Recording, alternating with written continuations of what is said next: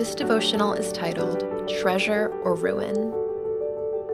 The house of the righteous contains great treasure, but the income of the wicked brings ruin.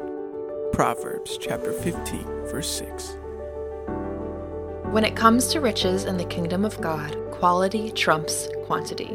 What good are 1,000 rotten bananas versus 10 ripe ones?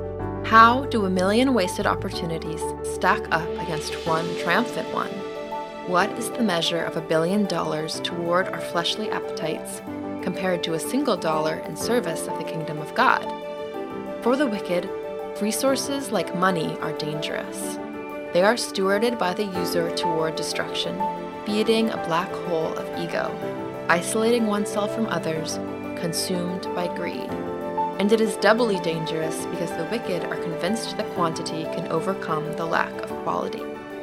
They can also be consumed by the lie that their quantity of resources is a safe harbor. They don't need anything else, just more and more resources, a proverbial black hole.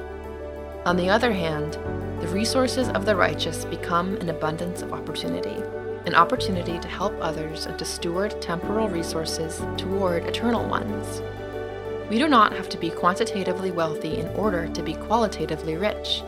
The true measure of our lives is not in what we accumulate, but in how we steward what we have. Not just our money, but our time, our choices, and our relationships. All of it is just a tool. It is inanimate, brought to life by the use it serves in the kingdom of heaven. The same list of line items can be a great treasure or a great disease. The key is what we choose to do with it. The key is our perspective, how we view ourselves, our resources, and the God of opportunity.